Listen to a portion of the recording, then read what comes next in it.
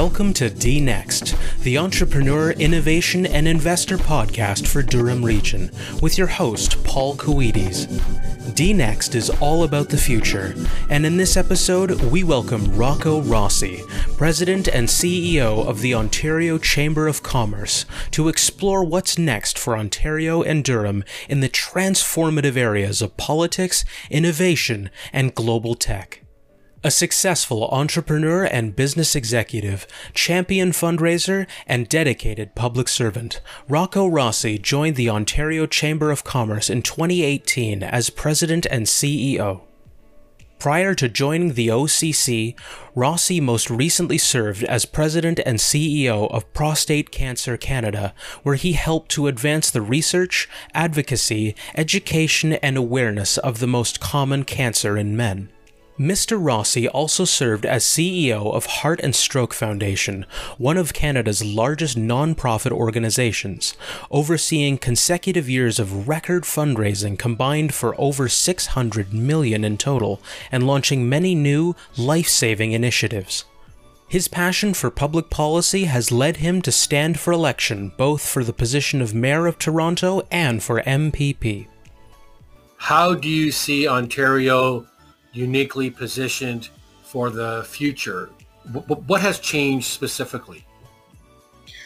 Well, we have incredible assets, and one of the things that very much has changed is that the crisis and the pandemic have shone a light on and accelerated certain trends that were already present before the pandemic, and those who move quickly will benefit and be able to, quote unquote, build back better.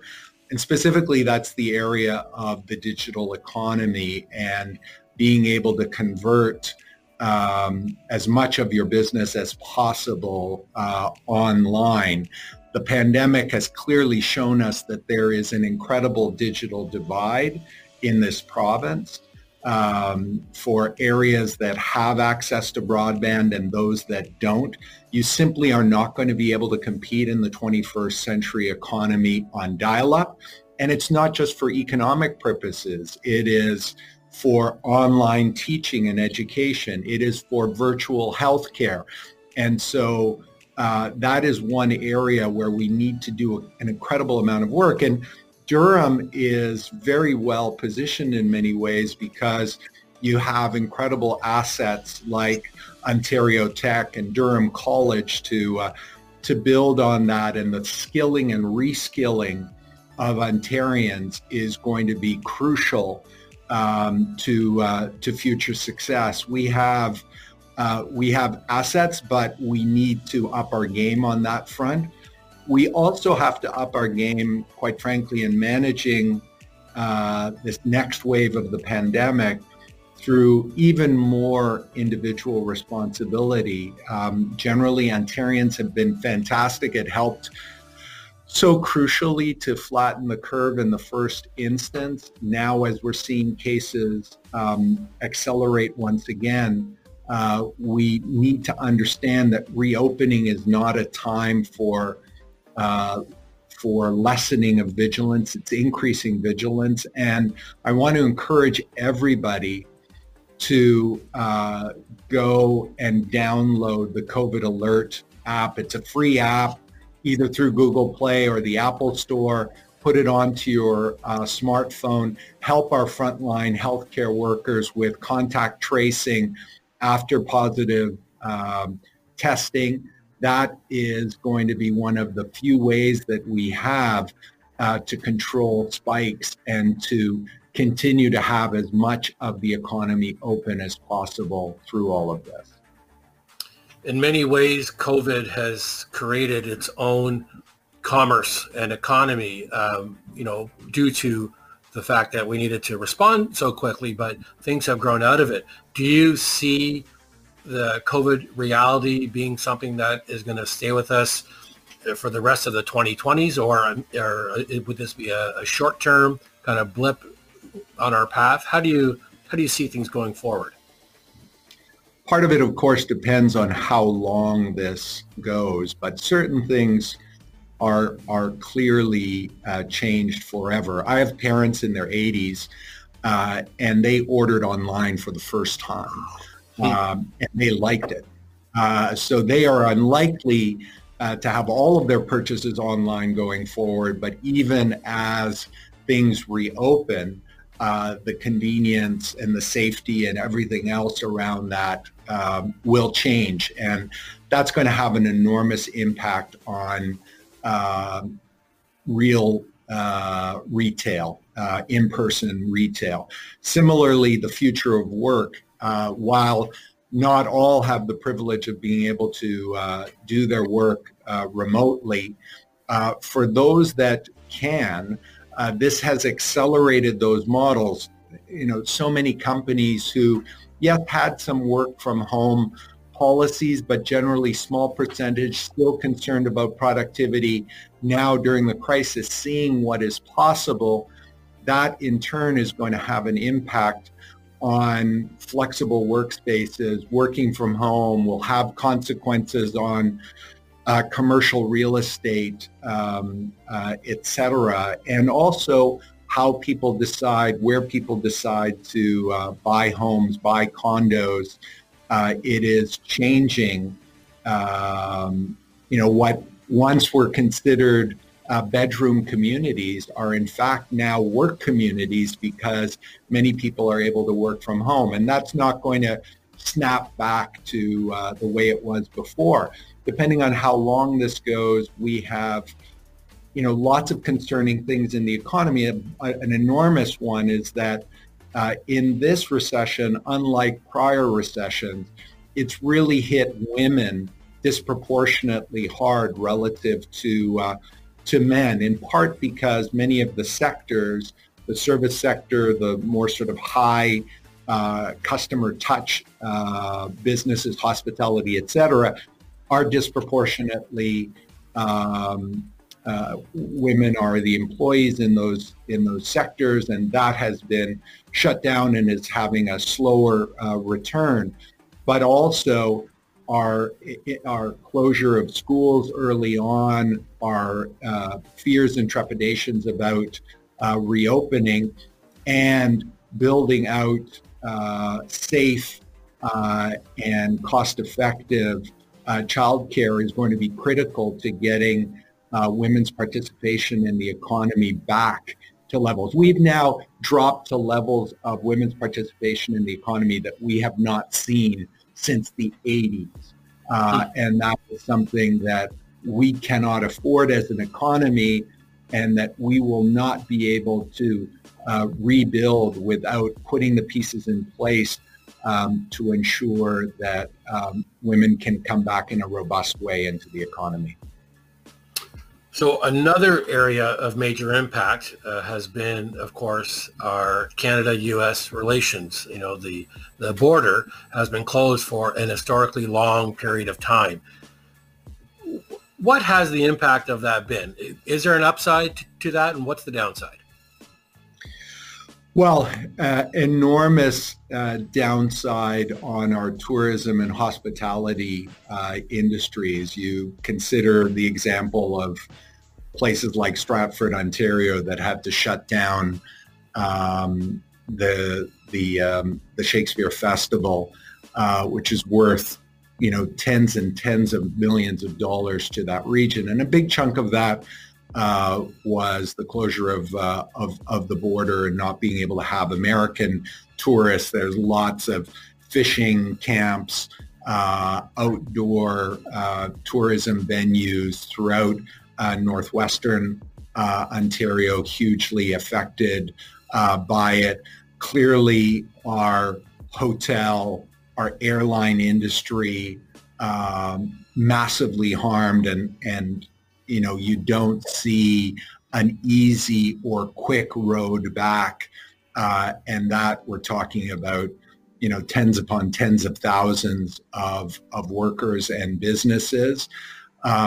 As well, we saw, and this was a trend we were seeing prior to the pandemic, but that was reinforced by a kind of PPE nationalism, if you will, the famous case of the the U.S. redirecting 3M N95 masks that were headed to Canada to the U.S. and really causing a lot of people, the Premier and others, to say, look, we believe in free trade, but there are going to be a number of categories where we're going to be building right here in Ontario, right here in Canada. We have to think about making secure some key categories, and we've got to be very careful because Canada and Ontario in particular are economies that are heavily dependent on trade, far more dependent than the Americans are,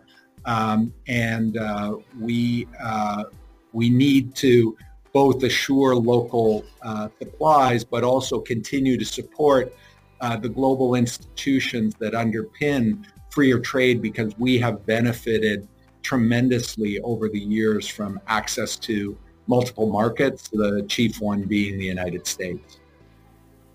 And so add to that, there is a very big election coming up in November. Do you think that we need to do some work on our international relations with the United States, or do you feel that it'll go back to business as usual once things straighten out with the pandemic?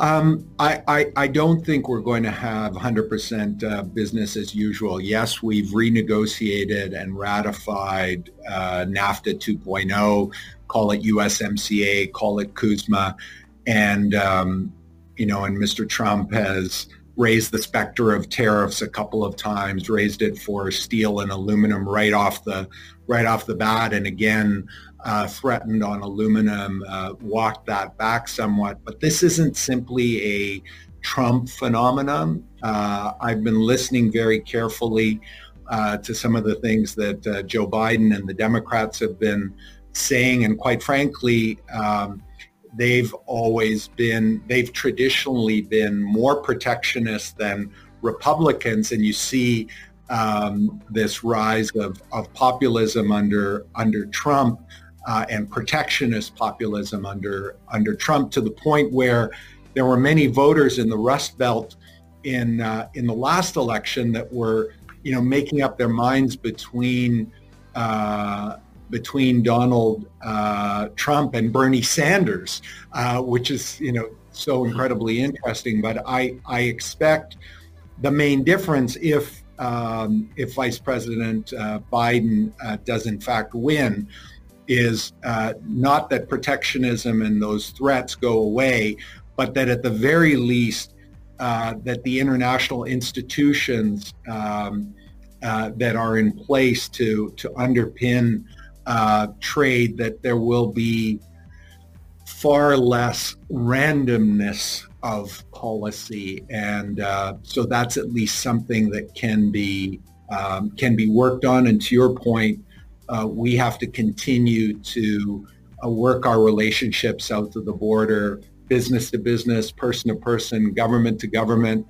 As former President Bill Clinton put it so well many years ago, there's nothing wrong with the Canada-U.S. relationship that can't be corrected through everything that is right between those two economies and countries.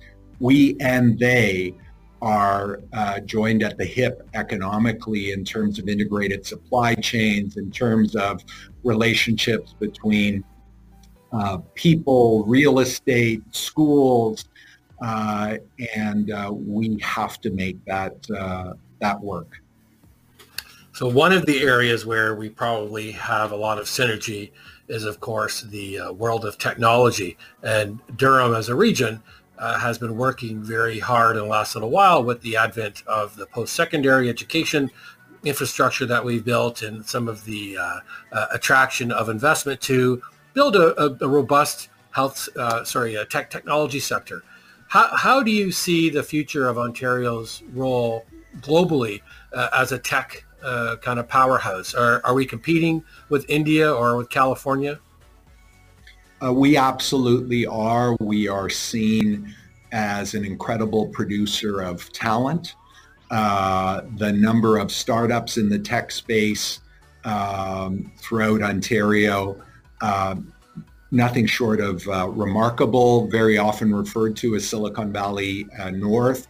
Our more generous and progressive immigration policy has allowed us to benefit disproportionately from brain gain from around the world as the U.S. has thickened its borders. So you have a lot of companies in the U.S. and elsewhere now setting up shop in Canada to be able to attract talent from around the world and build on the incredible talent being produced at Ontario Tech, at Durham, at Waterloo, at U of T.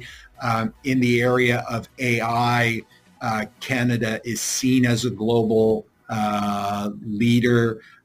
You had Geoffrey Hinton and Yoshua Bengio recently being awarded the Turing Prize in AI. So many U.S. and global companies setting up shop here. In order to keep that going, that open immigration policy, visa policy is going to be crucial. Investment in our post-secondary education system, crucial. Building out our broadband capability, because you can have all the experts you want. If you're not going to be able to test because you don't have the infrastructure, that will be problematic. But that has been a source of enormous economic growth, foreign investment attraction, and is clearly one of the areas we want to double down on going forward. So have we had some recent economic wins or good news stories coming out of the last 6 months or so in Ontario? We most definitely have. You're continuing to see investment from the technology side. You're now seeing conversations, for instance, with Ford on electric vehicles in Ontario. That's not locked down by any means, but that is incredibly encouraging. You're seeing a lot of companies pivoting, building out their capabilities. A phenomenal company from the Ottawa Valley, Shopify, is now seen as a global leader in helping SMEs get into the digital space. So that's an important win for Ontario, for Canada. The AI space, again, one that the rest of the world is really looking to Canada for leadership on.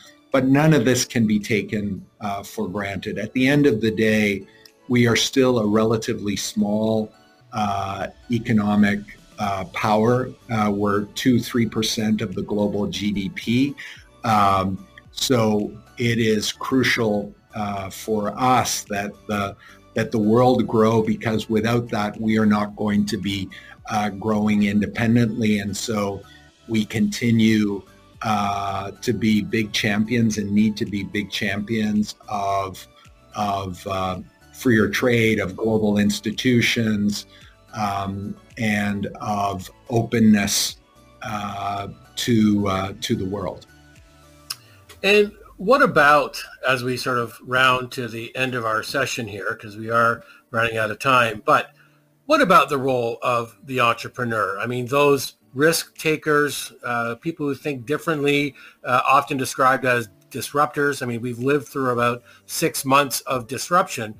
Do we need more disruption? How important is the entrepreneur going to be going forward? The entrepreneur is critical. By definition, the entrepreneur is all about creating the new and taking risk.